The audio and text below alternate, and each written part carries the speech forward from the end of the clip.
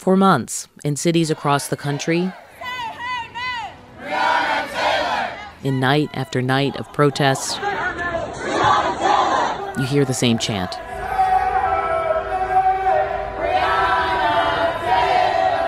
Say her name. Breonna Taylor's killing in Louisville, Kentucky, was part of the fuel for the nationwide protests against police brutality and systemic racism this spring and summer. Police shot and killed her in March.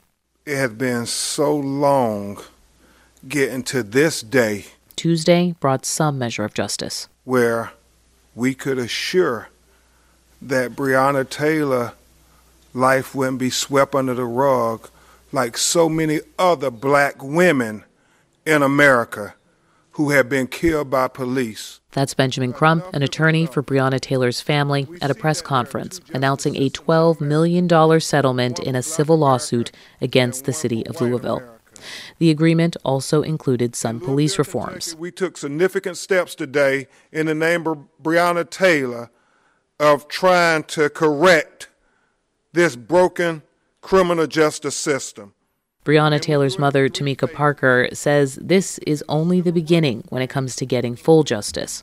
There are ongoing state and federal investigations, but still no criminal charges against any of the officers involved. So the activism continues. Her beautiful spirit and personality is working through all of us on the ground. So please continue to say her name, Breonna Taylor. Her name is still a symbol for those speaking out against police violence towards Black Americans. But it's more than that. Consider this.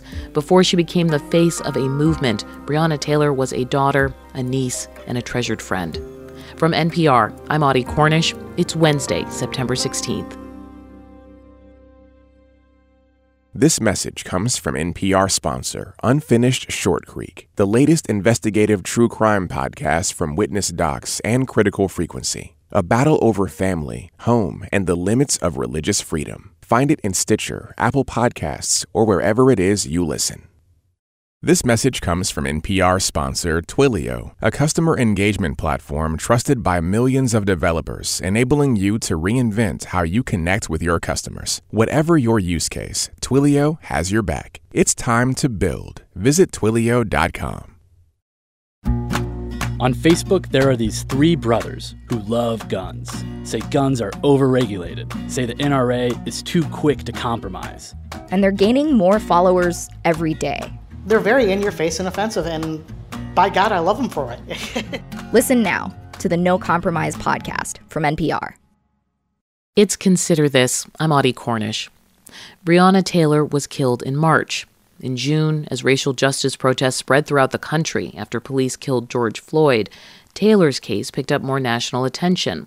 That's when my colleague Ari Shapiro went to Louisville to cover the protests, but also to talk with Taylor's friends and family about the person she was, and about how strange it can feel when all across the country, people are chanting the name of the loved one you've lost. Is it weird to share your best friend with millions of people you've never met? Yes. It makes me jealous a little bit. Yes. Like, you don't even know her. Seriously. Like. But it's wonderful. It's a blessing all of the same. Like, thank you for, acknowledging her and and loving her just off of what you think. But I actually knew her. Let's make that clear. She blessed my life. You don't know. Here's the story Ari reported back then, the day before Breonna Taylor would have turned 27. That's my little mini-me. Your little mini-me is what you call it? I said Tamika had her, but she was all mine.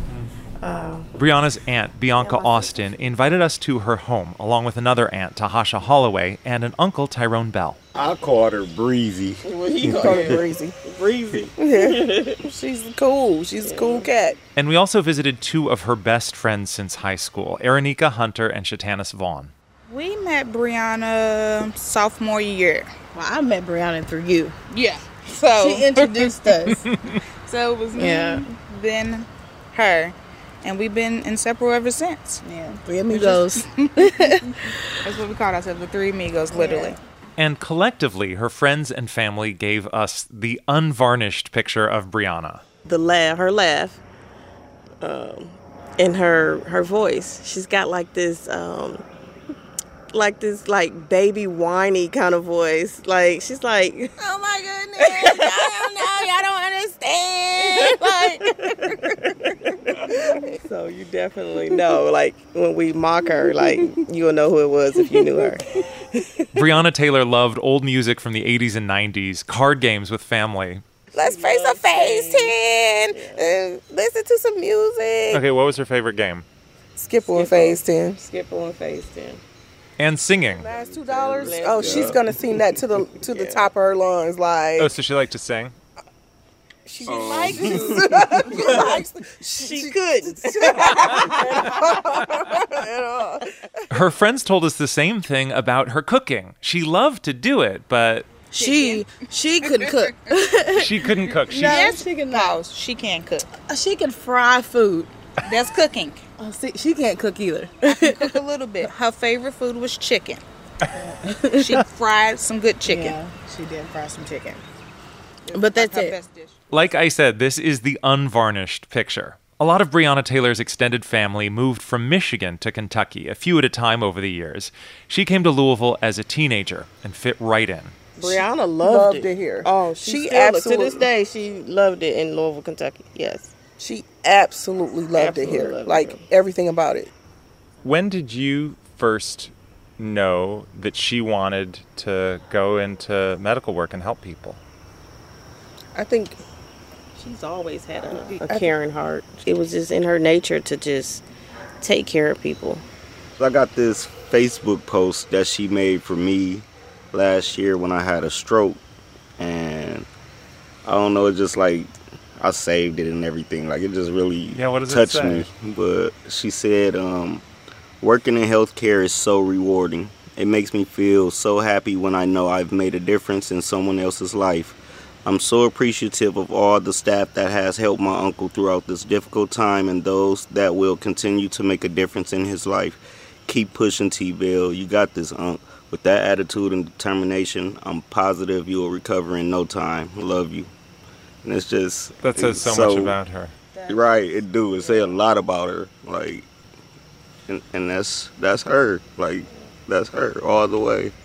Last year, her friend Erinika Hunter had brain surgery. She and Breonna had drifted apart at that point, and Breonna showed up at the hospital to reminisce with her about old times. And, oh gosh, this is hard. And I'm like, well, why did we fall out? I don't understand. She was like, it doesn't matter, Nick. We together again, you know. Don't worry about that. I love you. Just know that. And we here. You here. Yep. That's the type of person she was. Here.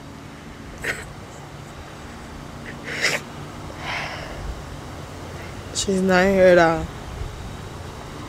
And it's not right. I feel like we was robbed. Neighbors near PRP say they woke up to chaos, sounds of breaking glass, gunshots, and sirens. Earlier today, we know the outlines of how Breonna Taylor died. Police doing a narcotics investigation burst into her apartment in the middle of the night with a no-knock warrant. Her boyfriend, Kenneth Walker, thought someone was breaking in and shot an officer in the leg. Police shot up the apartment, killing Breonna. They arrested her boyfriend. There was no body cam footage. Kenneth has since been released, and the charges against him dropped. When all that first happened in mid-March, the initial news reports told only one side of the story, referring to Breonna Taylor and Kenneth Walker only as suspects. This was from the local NBC affiliate. A video of a deadly exchange of gunfire that happened between officers and suspects early this morning. One suspect is dead. An officer is recovering after... And when her family saw those stories... I was angry. I was so angry. Oh, my gosh. It still pisses me off. Just suspect. Like, seriously? Unbelievable. When I read that article... I probably said more cuss words in that little time that I said throughout my whole life. Like, angry is an understatement. Like, that is an understatement. They think this first narrative of Breonna as a suspect could be one reason, on top of COVID-19, that most of the mortuaries they called refused to take her. You know, that was part of the reason, like, people were turning us away. Like, you know, we call in these churches and, you know, mortuaries, and they're like, it's just the young lady, this the incident, you know, that they, and I'm like, you know, yes, and, oh, we'll get back with you and stuff like that. And it was unbelievable. And they didn't even know her name. Attorney Lanita Baker has been representing the family since even before Breonna Taylor's funeral. She's a personal injury lawyer who used to work as a prosecutor. She went to Breonna's apartment as soon as she was allowed to. Even in being a prosecutor, I had never quite seen that many bullets in one apartment.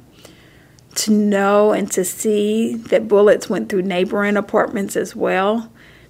Afterwards, in talking to Kenny, when he told me where he was and he was laying on the floor right next to Breonna, it's only a supreme being a supreme reason that he's still alive and able to talk to us about it.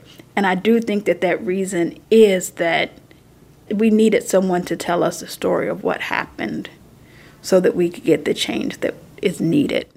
So when protesters today say her name, Breonna's family and friends say they feel lifted up.